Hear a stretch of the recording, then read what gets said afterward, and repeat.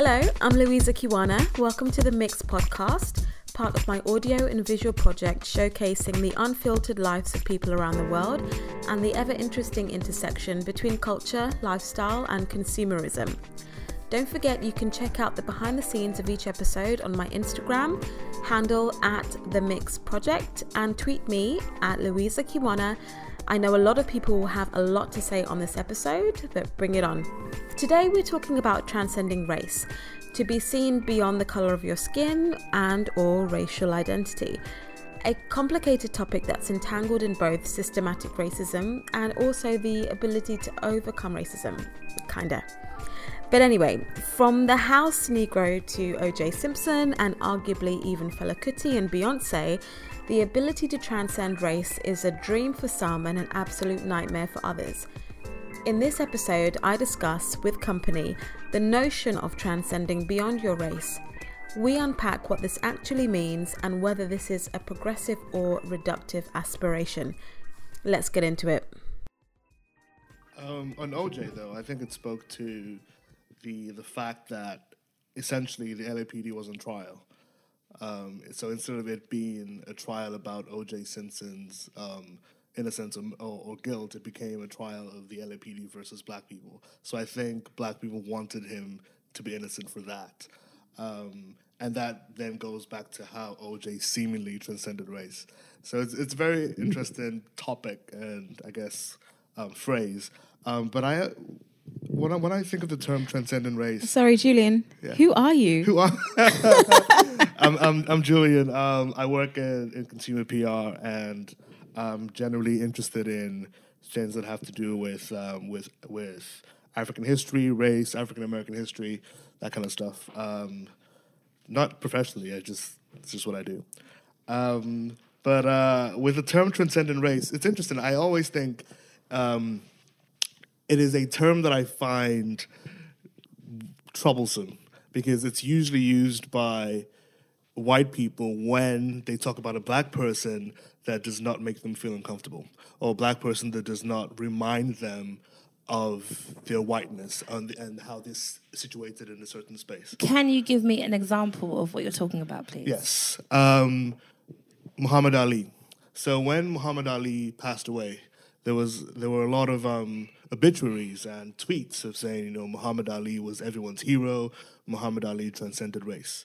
And I think with a lot of people that sort of came to understand or know Muhammad Ali from the 80s till now, a lot of young people particularly, the Muhammad Ali they know is the Muhammad Ali from the Atlanta 96 Olympics, when the Parkinson's had sort of set in, when he was a Sunni Muslim, and there was this sort of really, really sort of tame version of Muhammad Ali.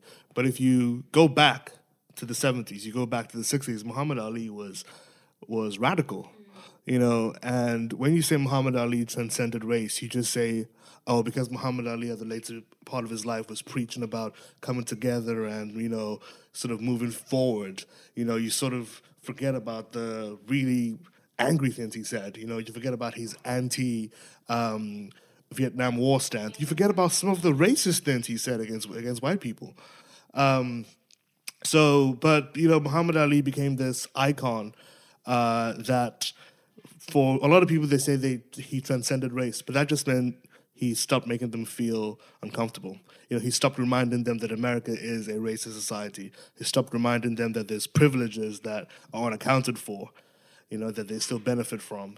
And that's what I think, when we use the term transcendent race, we mean. So if we bring it back to O.J. Simpson, O.J. ran away from his blackness because this was at a time when, aligning yourself with being apolitical, when everyone was angry about the Vietnam War, when everyone was angry about inner city problems, O.J. just said, I'm going to make Chevy ads, and, they're going to give me my check, I'm going to run away from all that. But then you notice after the trial, O.J. became black again, and there's a video of him. Yeah, there's a video of him like essentially apologizing, saying, "Hey, look, before this, I didn't know you guys were down for me, but I've come through. White people are treating me like I'm diseased, so I'm ready to come back into the fold. My mind is just flooded with so many things to say. I need to structure my thoughts in alphabetical order. So, I mean, I'm going to bring it to more of a macro level.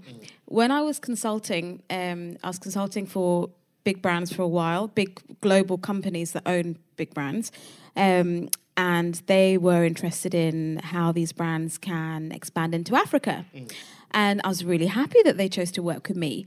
But what transpired evidently throughout that interaction was that I'm black, but not too black, in their opinion. That was how that situation was phrased inadvertently in a way. Because Sorry, I just want to interrupt. Can you just elaborate on that a little bit? Okay.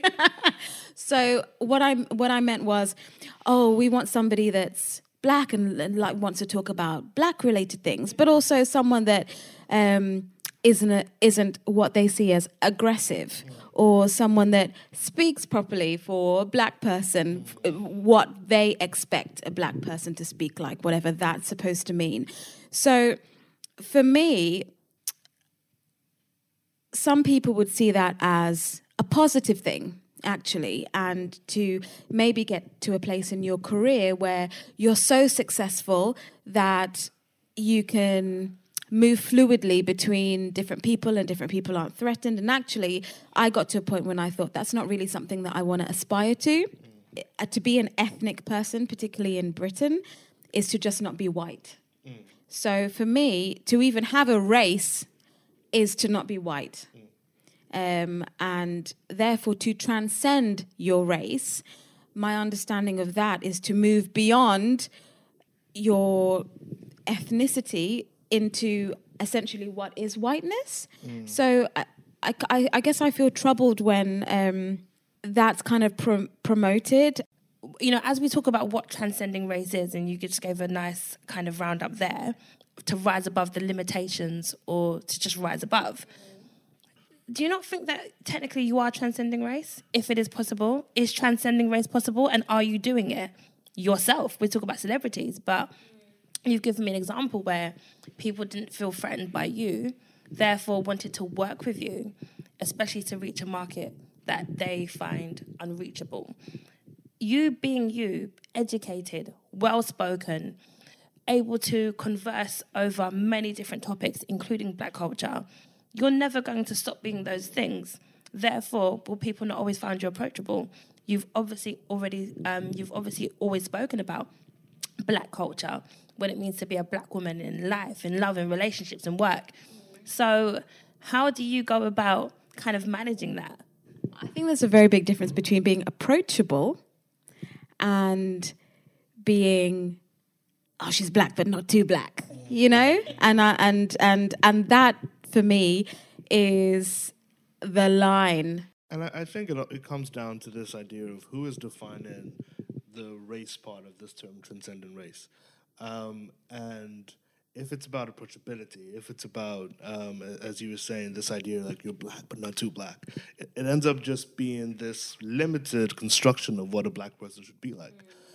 So if they feel like, I want to talk to them, but I don't want to talk about race. I want to talk to them, but I don't want to talk about hip-hop and all these black things. And they talk to you, and they're like, oh, my God, yeah, they know about rock music, and they do brunch.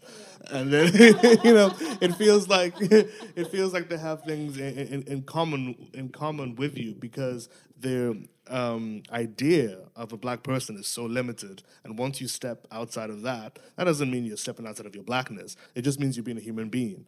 But people have this really constricted idea of what a black person is like. And so when they meet a black person who does not conform to that stereotype, exactly, they're kind of like, okay, you're approachable. No, we're just human beings. That you kind of hit the nail on the head there for me. Is that not what transcending race is? No longer being seen as a black person, but being seen as a human being. I guess you could flip it, and if there's a white person that I find really cool, they've transcended race too. I like that. So because they're moving beyond a stereotype. I'm being facetious here, but then moving beyond the stereotype of a white person that doesn't know anything about culture or doesn't know their I guess location in the world and how they interact with other people. So I guess you could say they've transcended race too. So what does transcendent race mean for a white person?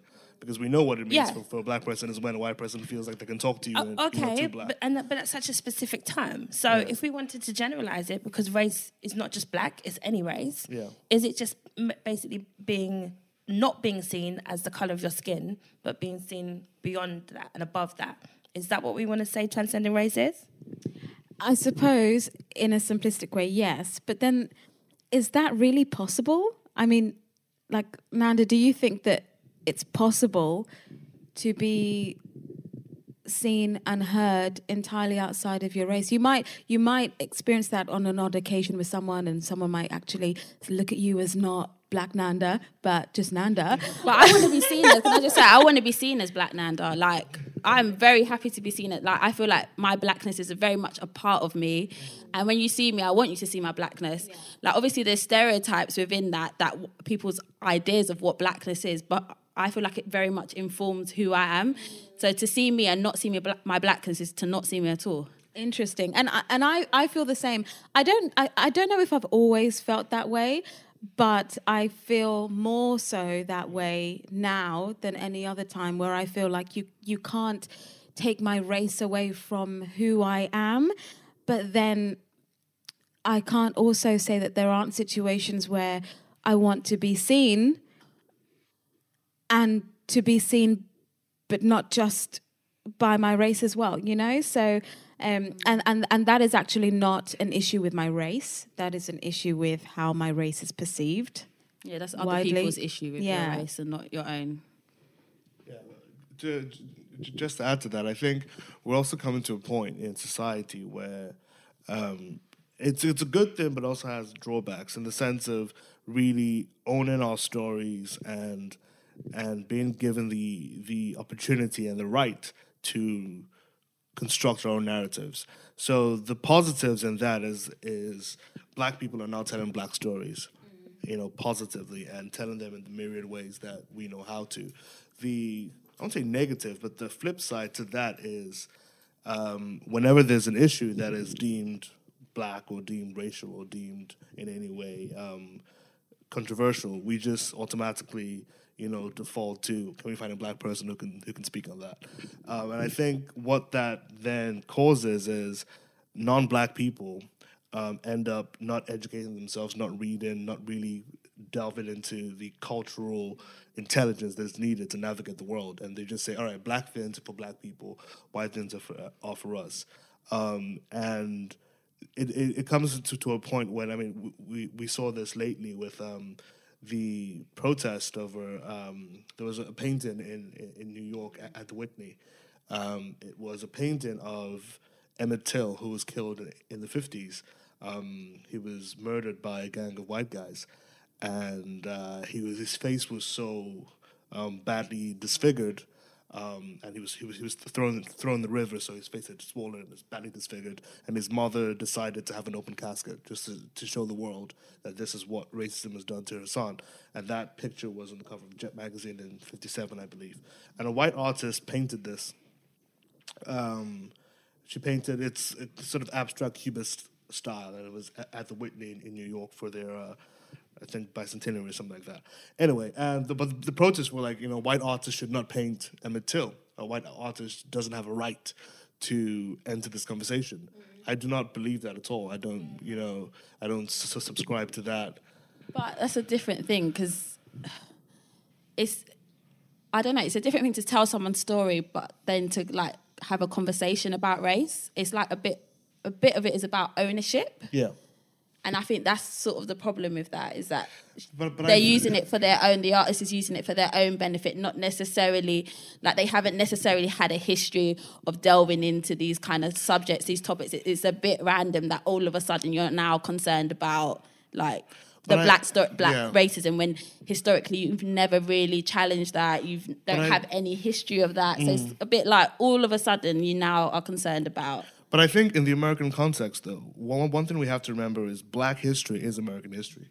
So if we sort of construct the narrative as only black people can talk about black history, it lets white people off the hook.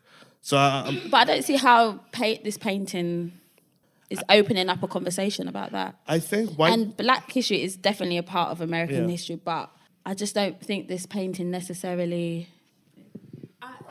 Nanda, you make some really good points, but are we making assumptions, or do we know this for a fact? Do we know that this artist, because I didn't know about this, so this is all new, information to me. So I'm interested.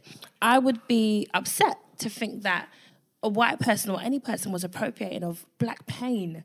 And Emmett Till was such a big story, and that would upset me, and to get money off of this. However, what if it is a genuine person who has had history in painting black history and black stories or whatever?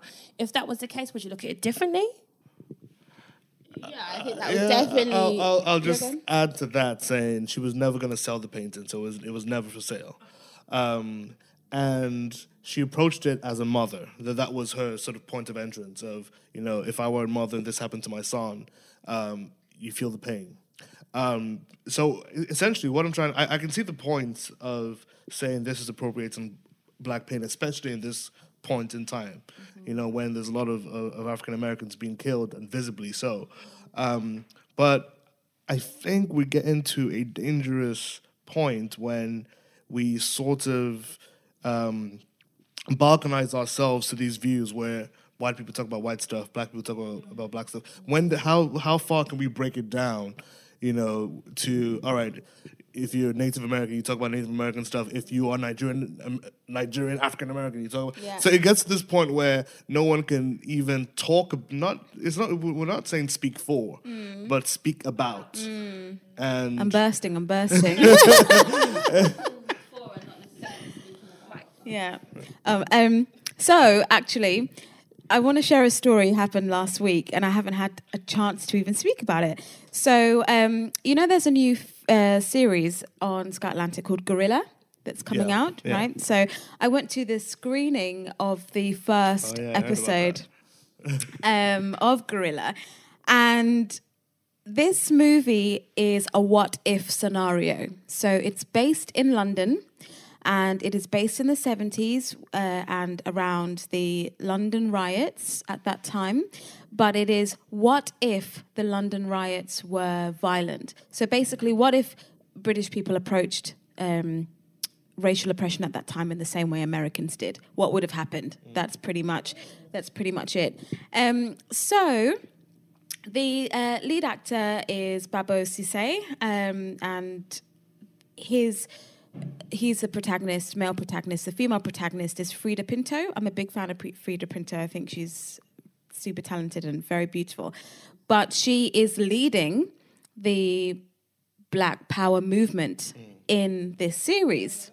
And not only is she leading it as a female, particularly in this first episode, which is all I watched, she's actually got more gusto than the men in the film. She's the one she's like the ride or die chick, like, are you down or what? So the question in the Q&A at the end of the screening to John Ridley, who also produced 12 Years a Slave, which I didn't particularly like, and Idris Elba, Frida Pinto, Babu Sise, and another gentleman whose name I don't know, but he basically plays a racist police officer in the thing. So someone rightfully asked, why don't you have any black women in the film? And what was and not criticizing, but just asked, what was the decision to play the lead female protagonist as an Asian Indian and not as a black woman? And the black woman in the film was actually like... it wasn't really clear whether she was like a mistress or like a concubine, but basically she was a woman who was sleeping with a racist cop, and they had a baby, and she was basically tucked away in a flat in the corner whilst he was married and whatever. Anyway, so they asked, but in summary, it was a very awkward dynamic. The director didn't answer the question. The women in the audience who did ask the question were sort of accused of being aggressive, almost like the angry black women sort of thing. And yeah, so then and she cried because it seemed as if the audience were not able to look beyond her being an Indian in the film and couldn't have anything to say about her performance or anything like that. And that it was all tied around the fact that why is an Indian playing what should be essentially a black person's role in the opinion of the audience. So I just thought it was interesting on so many levels, because I thought, one, I bet Frida wishes she could transcend race right now. Exactly. I do think that they have the right to tell whatever story they want to if they're saying it's fiction and this is just a scenario that I've created. But it was definitely very awkward, but it was a good question to ask, and it was what everybody else was thinking. I thought it, but I was just so surprised that the creators of the film were so reluctant and almost defensive about talking about something that is really obvious. They should have been more open to talk about it. And the fact is, I guess at the time, like during the 70s, there was an idea about like political blackness. So if you weren't white, you were politically black. So there were so they could have said that. That is probably a fact, that during that time, like if you were Asian, like you described yourself as black because you were non-white. It's the Black Panthers. I mean, there are times when I think, okay, fair enough, you want to put other races in something. I don't understand. I logically cannot fathom. Especially in this time, like this day and age. I know it was a what-if scenario, but were they saying, what if the Black Panthers weren't all black people? What was the scenario? Well, no, I think what John Ridley also said was that they were Indian women. Yeah, that is true. In that movement. Mm-hmm. So it then becomes a question less about being accurate, but more about why are we telling the story? And I think that's a problem that Hollywood, I'm just going to use Hollywood in general to mean film industry in the UK and everywhere. But what stories do we tell, and why do we tell the stories? Yes, there were Indian women in the movement. Yes, there were white indentured servants during slavery. But then imagine if you tell a film, starring, I don't know, Brad Pitt about the one white slave, and it's like, this is supposed to be... Could you imagine the one white slave? Exactly, yeah, Amazing. But it's one of those things where it's like, well, yes, that happened, but why are we telling the story? Because every other story has not been told. If you look at a film like The Last Samurai, there's the one white guy in Japan, and you're like, well, yeah, it probably happened, but there's a reason why we're telling the story. Yeah. It's because we want to promote that narrative of the white savior. We want to promote a narrative of Asian movies don't sell, or a star that is Japanese who no one knows will not sort of sell this film. Yeah. So I can see where John Ridley was coming from with trying to be historically accurate. Like, yes, there was an Indian woman, in this, but there were loads of black women. There were more black women than Indian women in the movement. Yeah. So let's be real, or But I can also see his flip side of saying, I want to tell a nuanced story, as Nanda was saying about really promoting this idea of political blackness, which we don't talk about much these days. Yeah, but we live in a Western society, and when we start talking about the things that we want as black people, we have to remember that. So when we talk about transcending race, and I still want to kind of answer the question, is it possible? Okay, I'm not very well versed on African culture. I hold up my hands to that. I'm an African woman, but I don't know my history as well as I should or I could. But when we look at artists like Fela Kuti or, people like Ngozi, I don't know her last name. Chimamanda Ngozi Adichie. I'm not even going to try that. But in that culture, they are big. They are very well known. Fela Kuti played all across the world. Yeah. Did he transcend race? Because if I ask, a typical white guy from South London who's Fela Kuti was, he's going to be like, who? What are you talking about? Or even Ngozi or whatever. Beyonce kind of brought her to the mainstream in the last couple of years. I want to know. I have a problem with that. I'm not going to go into that. I don't think. I'm just snatching the mic off Tina. Julian, I've got a question for you, only because I know that you're a Beyonce fan. Huge. Right? Yeah. So anyway, working on a project at work around beauty, cosmetics, particularly beauty for black women. And we were looking at, we wanted to compile like a collage of aspirational beauty women who represent what it is to be beautiful in terms of aspiration for black women.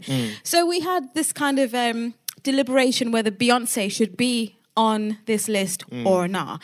And that was because Beyoncé is not aspirational. This was the general consensus. She's not so much a beautiful black woman or beautiful for black women. She's just beautiful for everyone. Right? Well, okay. So actually she didn't get on this collage because it seemed that she didn't personify specifically black beauty, that she is more mainstream beauty. Right. So she definitely, in this conversation, transcended race. Yeah.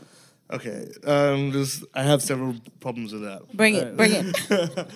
First problem I have is this goes back to this really limited view of what black people are or what black people are like or how black people look. And I hear this a lot I've had conversations with white people saying, oh, I didn't know Beyoncé was black, or I thought Beyoncé was mixed. Yes, I've had that. Does that surprise you? It just didn't, because a lot of white people do not have to think about race. They do not think about race. And so they look at Beyoncé as operating in a vacuum. I guess after formation of Lemonade, you had to accept that, the conversation was about blackness. But this idea that Beyoncé transcends race because of her looks, well, there's many black women that look like Beyoncé. There's many black women with black parentage on both sides that look like Beyoncé in the States and all around the world. And so it then goes back to what have we internalized about blackness and what have we internalized about black looks. And yes, I'm not going to deny that society, Western society has pushed this idea of what is venerated and what is despised, the thin nose, the straight hair. So if a black person does not look like your quote-unquote black person, then suddenly there's a question mark on their blackness. It's much easier said than done, and it's easy to be unapologetic when you don't have anything to lose. Or we all have things. I'll stop you there. We all have things to lose. But when you're vulnerable, like a lot of people in society are vulnerable. But I think you have to be okay with it within yourself, and I think that's the first step. Is kind of owning your blackness and being like, I'm not disagreeing. And I don't think it's overnight. And I know not everybody's like that, because even my friends have said to me, like, me personally, I don't think I sort of like, what's the word? I don't know what the word is.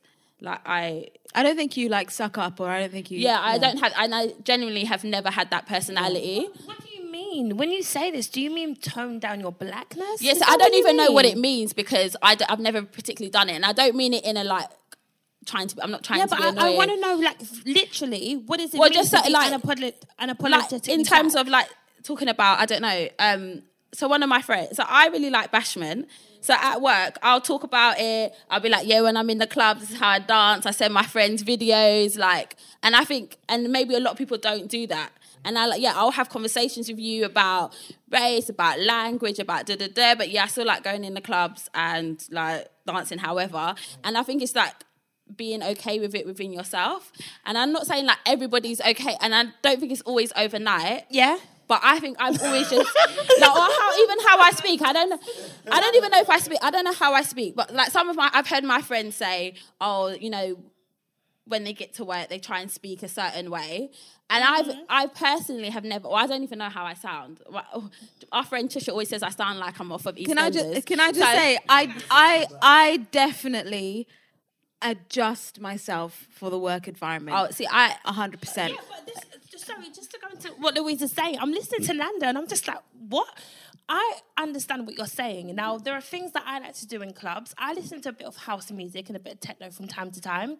I love a bit of dance music, actually. But I don't go to work and start talking about how I love dance music and the things I get up to on the weekend. Not because I'm black or ashamed to be black, because I just want to be professional and I want them to see a certain side of me. And when I say professional, I don't see it as unprofessional. No. I don't want to start offending people. I'm not saying it's unprofessional. I'm just saying I look at the surroundings and I adjust to that. Right. And I still have a massive personality, But I don't need to start showing people certain sides of me where they're going to start looking at me funny, not because I'm black. Should your environment also adjust to you? Right. I'm going to say I think we're sort of conflating two things, and it's not something that I see just in this setting, but the concept of being unapologetically black. I think sometimes people interpret that as being ratchet. No, I think being unapologetically black is just being yourself, you know, and being ratchet. So that's like, yeah, exactly, you know, yeah. Your blackness is being ratchet. If you're but if you're ratchet, own your ratchetness. That's what I'm saying. No, hold on. I can't, because sometimes quite a lot of the time I am ratchet, but I can't own that. No, essentially I can't own it at work. But what I'm trying to say is, if there was, why can't you own that at work? Because one, I feel like people will associate your ratchetness with your blackness, yes. and that's wrong, right? Correct. But ratchetness, you know, exists outside blackness, and I think it does. But even the ratchetness that exists in blackness is good. It is. Who's to say that the ratchetness that, I can't say that word, but that ratchetness that exists in blackness, like who's to say that it's not a good thing? Like it's just a thing. Like we kind of need to not look at it as a good or bad thing, or It is just a thing. as It just being is what it is. a thing, and that's Yeah, but okay. Like if you look at the chavvy little white girl, it's not just us. They do it to themselves as well. If you're no, but they're steaming still and seen as other, because if you look into the history of that, that's another like The chavvy little Irish. girl from No, Essex but that puts on the too much Irish makeup. and English, like that's fine. a The whole different. no dogs, no blacks, no Irish. I get that, but what about the No, chavvy but it's little even girl from older than Essex that. So if that we're gonna likes talk to about tan Irish. and has the cheapest hair extensions? But that's okay. Yeah, but this is what I'm saying. All of these people get judged. We get judged as well, and they associate that with the black, and I don't know how they associate with the chavvy little white girl. I don't know, and probably this is not a healthy way to be. And you know, it might be another conversation about things that contribute to mental health for another time. But I definitely think I fall into that category of people that sometimes over segment their lives. And, you know, I have a way in which I am with my friends and I'm very comfortable. And that's actually probably my optimum me, you know, that encompasses everything. And then there is a way that I am at work. But I also don't feel that I need to be, because at work I'm just going there to hit specific goals. You know, I'm trying to target certain things, get progression, maybe have a little banter in between, but that's about it. But then I also don't think it's healthy if there is a group of people that feel that they can't be themselves, particularly if you think about the amount of time I feel like that if you can't show those other bits yourself, maybe it's because if you want to. I also work in, I guess, an industry that I feel like my personality and my interests very much inform the work I do. I feel like I'm kind of lucky because things that I'm interested in, I get to do at work, if that makes sense. Yeah. Things that I like. So like I work in programming. So like if I think there's like a cool artist that I've just seen outside of work, and then I can maybe program them and bring them into an event at work. So maybe there's a bit of privilege within that, in that it's okay for my tastes and my experiences and my cultural references to inform what I do. And they enhance your job, if anything. Yeah, they definitely do enhance my job. So there is a bit of privilege. So maybe it's all right for me to say, oh yeah, I listen to this music, blah blah blah, because then I might be able to bring that artist to my workplace. But I've lost my train of thought now. I think I've hit a fantastic milestone at work where people understand my hair. And that's a milestone. Honestly, it's amazing, but it's more because when I was hired, they knew that I'm interested in black things or whatever, so they gave me an opportunity to talk about stuff I wanted to talk about. So I talked about hair, I talked about diversity, whatever. Yeah. And then we're working on a project that's very much about hair and beauty and stuff like that. So and hair and beauty for black women. So in doing so and deconstructing what that means for black women, I also have to present what that means for me as an individual. Yeah. So it allows me to be able to come to work in my natural hair one day and then be able to come into work with a 22-inch lace front the next day and actually have the freedom to say, yeah, I'm just wearing hair extensions, or I'm wearing a wig, or no, this is just my natural hair, or I'm getting my hair done tomorrow. And that makes me feel really, really free or freer. But for the majority of my working life, I haven't been able to explain those things, and I have to... Haven't been able to, or didn't feel comfortable doing it? Didn't feel comfortable doing it, and also feeling like I wouldn't have had people wouldn't have given me the... Here, I'm about to nail this point right now. So, yeah, listen. It's landing. So at WOW this year, the WOW Women of the World Festival, there was a woman, Renee... okay. Eddie Lodge. So there was a lady, and she was basically talking about, she has this book, and she was talking about feminism, and that feminism is it's generally an agenda that exists for white women and white middle class women, and saying that actually she's received a lot of animosity when she wants to talk about feminism, but from a black perspective. So she's written this book saying why I don't talk to white people about race. And this book is not saying that she doesn't talk to white people about race at all, but it is saying that there is a subset of white people who just don't want to talk about drama that you have about race, or don't want to hear about your problems, or they turn it into white guilt. Exactly. So she was saying, for that subset of people, I don't feel like I have to talk to them about it, and I'm not going to, and I shouldn't feel that I have to be the black ambassador just because I'm the only black person in the room. Thank you. So it's not a case of feeling like I can't talk about it, but there is no point in having a conversation with people that really don't want to hear what you're saying, and that... Exactly. So sometimes if I come to work, in previous places, I've come to work with a buzz cut. I'm like, oh, you look like Grace Jones.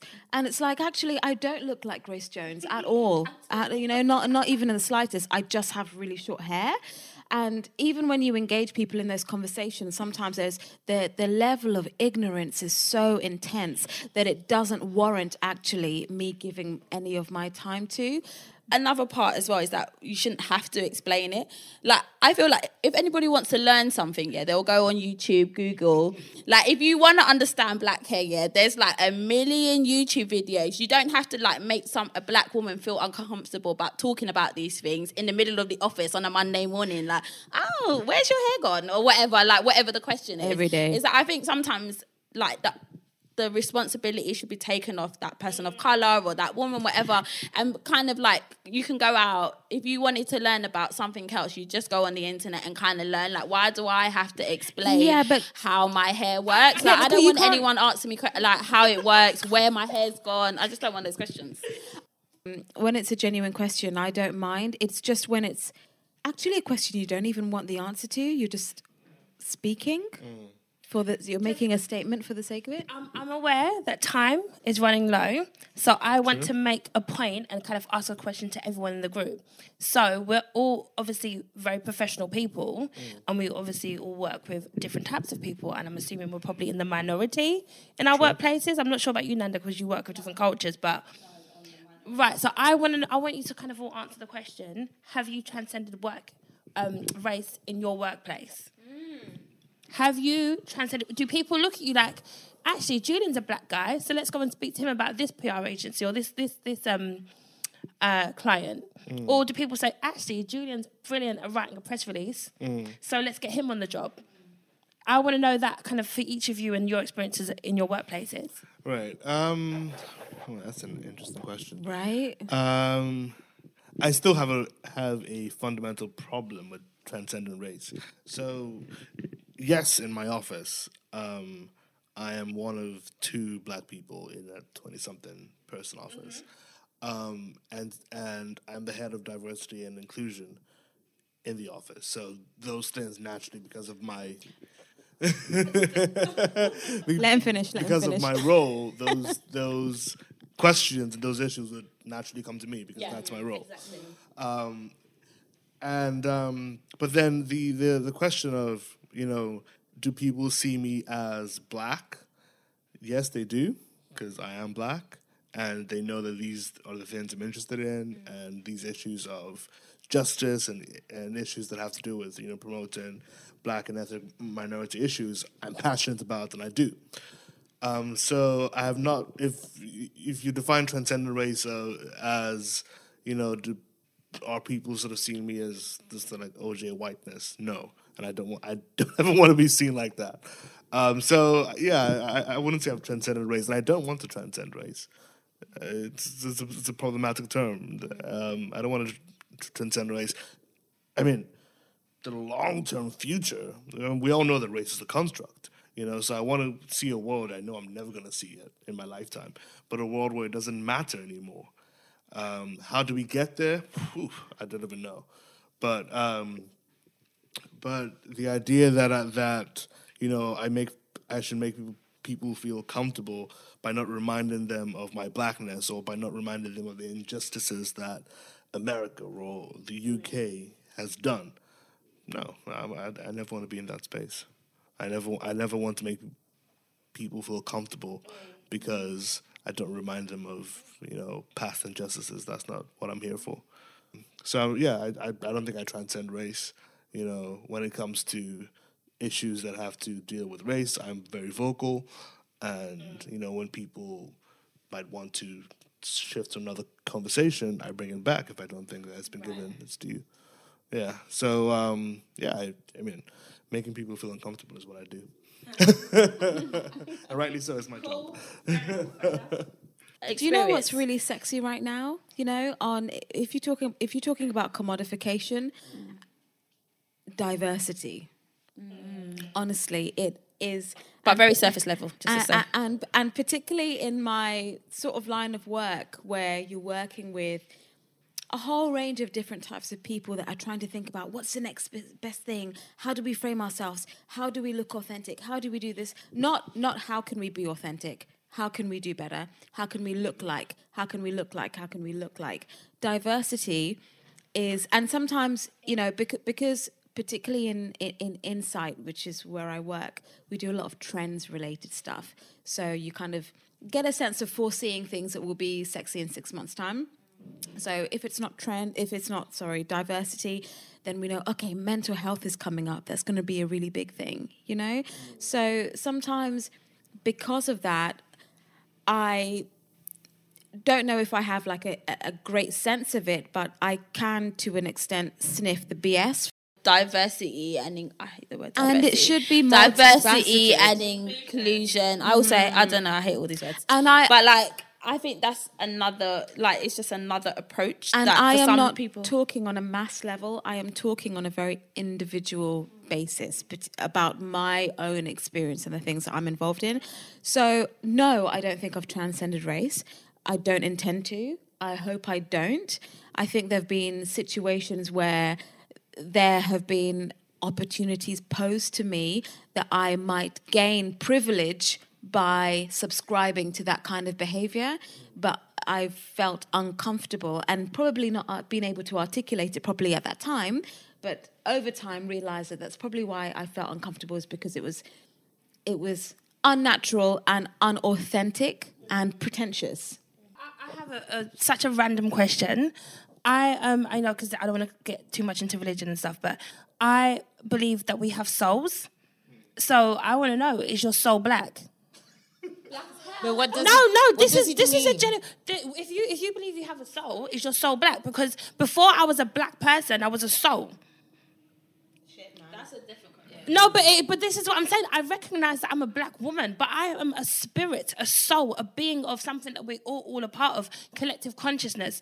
So I don't want the black fight to be my only fight. I want my humanity fight to be a fight that I want to fight as well. Yeah, can I just nip that in the bud? First and foremost, I don't think that my soul is a race, right? Because race is a construct, exactly. So I don't think that I am a black soul or a white soul. I believe that I'm a soul, and that's my morality. Yeah.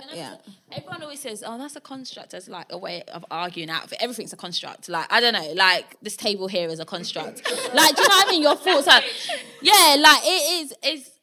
It's one of those things that people always say, "Oh, but gender's a social construct, whatever. Sexuality is but I don't know, like everything's a construct. So I don't know. I feel like it's like a get out that people use that doesn't really mean anything. Sorry, that's just my own like personal views. My feeling is, and again, with my French kind of cultural background, my feeling is the day we, younger and older generation, will be actually knowledgeable. What I mean knowledgeable is like we quiz you about dates in history and you actually do know what you're talking about. The day we'll understand better the relationship Western countries had with their colonies all over the world, from Latin America to the Pacific and obviously to Africa.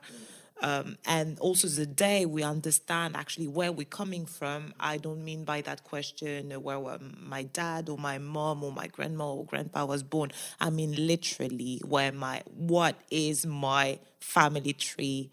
Where did my ancestor come from? The day you understand and you master that knowledge, I think it is the day where, as a human being, whatever your race is, because that's a very contemporary expression, that's the day where you would feel less and less uncomfortable talking about these things.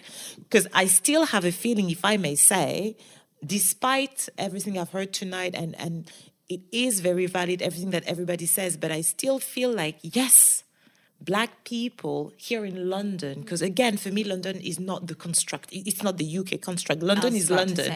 But yeah, go and compare. Go and compare London with Berlin, with Amsterdam, with Paris, with Rome. But they're from a big city to another. Yeah, like go London compare. is a bit of a bubble. But it's also not that amazing. Like, people always talk about, London's such a melting, blah, blah, blah, blah. I hate that, because it's not really. It is. And it's maybe because Londoners spend too much time actually in their city. No. But what I mean by that, of course, I'm not trying to say that there are not, like, lots of people from lots of different places. Like, you sit on the Central Line, whatever, like, you see, like, people from here, from whatever. I'm not trying to say that. But I mean the integration element, or, like, the space that people think that we've come to in terms of understanding different cultures or different races or different religions, different experiences. We're not there. So we are melting pot in the essence that, yes, we're physically close to each other. There's a lot of people from a lot of different places that are not the UK. Yeah, of course, that's undeniable. But we're still very segregated. In terms of understanding each other, integrating with each other, we're just not at that place. And I feel like from my experience in London, but also something that I've observed, at the Africa Centre, and also what the Africa Centre allows me to do is being invited to all sorts of events and all sorts of art exhibition, and sometimes all sorts of fancy parties where I do meet people of all colours, all religion, but they're all dressed nicely and they all drink wines, even if some of them will fast during the months of Ramadan. That's their personal story. But what I see when I enter that room, everybody's happy, drinking champagne, it's art, and everybody loves art. So basically, going back to what you were saying earlier, people don't see your skin color that day. It's all about what links you as human beings, about your passion, what drives you, and hence your skin color is completely irrelevant at that moment. So, going back to the equation about transcending race and climbing the social and economic ladder, isn't it where the problem is not the problem about the word race itself? This is already here. It's in the dictionary. And unless, I don't know how many centuries it will take one human being, that person might be white. Maybe some white people already fought for it to be taken out of the dictionary. Who knows? And that also goes back to a comment I made about taking ownership and actually understanding where you're coming from, where your ancestors were coming from, and what is the UK? How was this constructed? What are the key dates that make the UK of today? And I'm sure you take 100 people under the age of 35 right here, right now in the street, and you ask them, give me 10 dates about the UK history. No one is capable of doing so. Very few of them will be. And it's not about they've never been to school. It's because people that are so focused about, I'm sorry, but to me, about, oh, I'm black, or oh, I'm white, oh, I'm this, and oh, I'm that. But, the whole core, the whole genesis of it all, and which is where, for me, the power lies. Understanding your history, understanding where you're coming from, understanding who were your ancestors and not where your mom was born. I'm really talking because, let's face it, we're like max the second generation of European at this table. I am the first generation, which means that before me, none of my ancestors ever touch the European soil. And I don't even understand that story. So I personally feel uncomfortable, especially being born in France, and come and criticize French so much, because at the end of the day, that's all I know of who I am, you know? Yeah. And you were just saying you don't even speak, and it's not a criticism, it's just a fact. It is a fact. And you have to embrace that. You just have to be aware of that, and you have actually to fight for it. And you want to be African? Fine. Exactly. Start by understanding where your parents are from, where your grandparents are from, where the grandparents of your grandparents were from. Speak because your I language. think so really. I understand what you're saying. Blaming too much the victims, and I think that it's unhealthy. I really feel that it is unhealthy. For progression, exactly. It's all about progress. It's about empowerment. Okay. But it's also not for you to decide. Like it's for your own personal story. Is that it for you because you don't know your ancestry, blah blah blah. Like your great grandmother, where they were from. For many don't know. No. But that's your personal. But what I'm saying is that that's not to deny someone else's understanding of who they are because they don't have those facts. Like.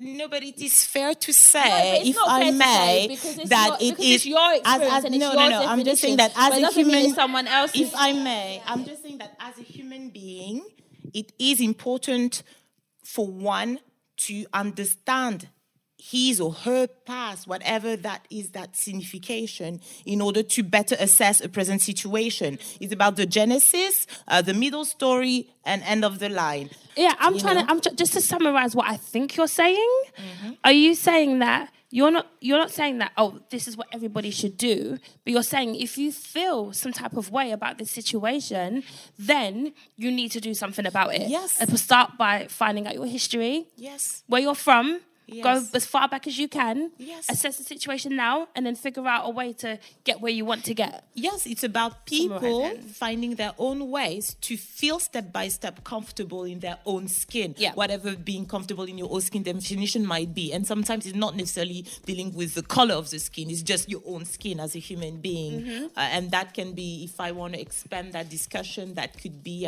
people with their sexual preferences, that could be people with their spiritual beliefs, that could be people in the darkness or the fairness of their skin complexion, that can go so deep, and that is valid for anyone, anytime, at any given time. Yep. And going back to what you were saying, because you said something very important about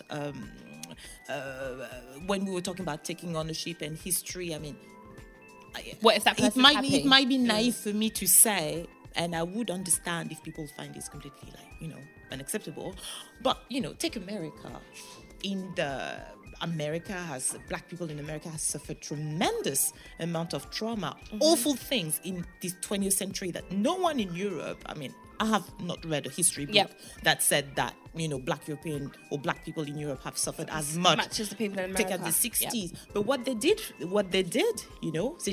they took ownership of that problem. And they had civil rights movement, very, very strong. Yeah. And whatever storm were coming at us, they fought for it. And in the end, they sort of won that battle. Yeah. And I feel like here in Europe, we don't do the same. Whereas we keep on complaining a lot, but we don't actually take action for radical change. Can I just interject and just say that we have to now end this conversation, and I would like to thank you so much all for taking part. Thank you. Yeah, and thank you all for your views. And I am going to open this for a second. We are celebrating so many things. Oh my gosh! One, my just existence in general. To actually getting to the stage to do this podcast. Thank you very much, Carine, for really being the engine to drive my vision for this forward for a while now, and really seeing what I had planned to do this. Julian, thanks so much for coming. Tina, just thanks for being amazing. Nanda, thanks for being bomb. And then it's my birthday tomorrow. I'm turning 30. So 30. So yeah. And Julian, you haven't responded to my Facebook invite, so I'm waiting still. What right now? We need an answer right now. You RSVPing or what? All right. Well, thank you very much, everyone. All right. Over and out. Let's call it a day. Thanks.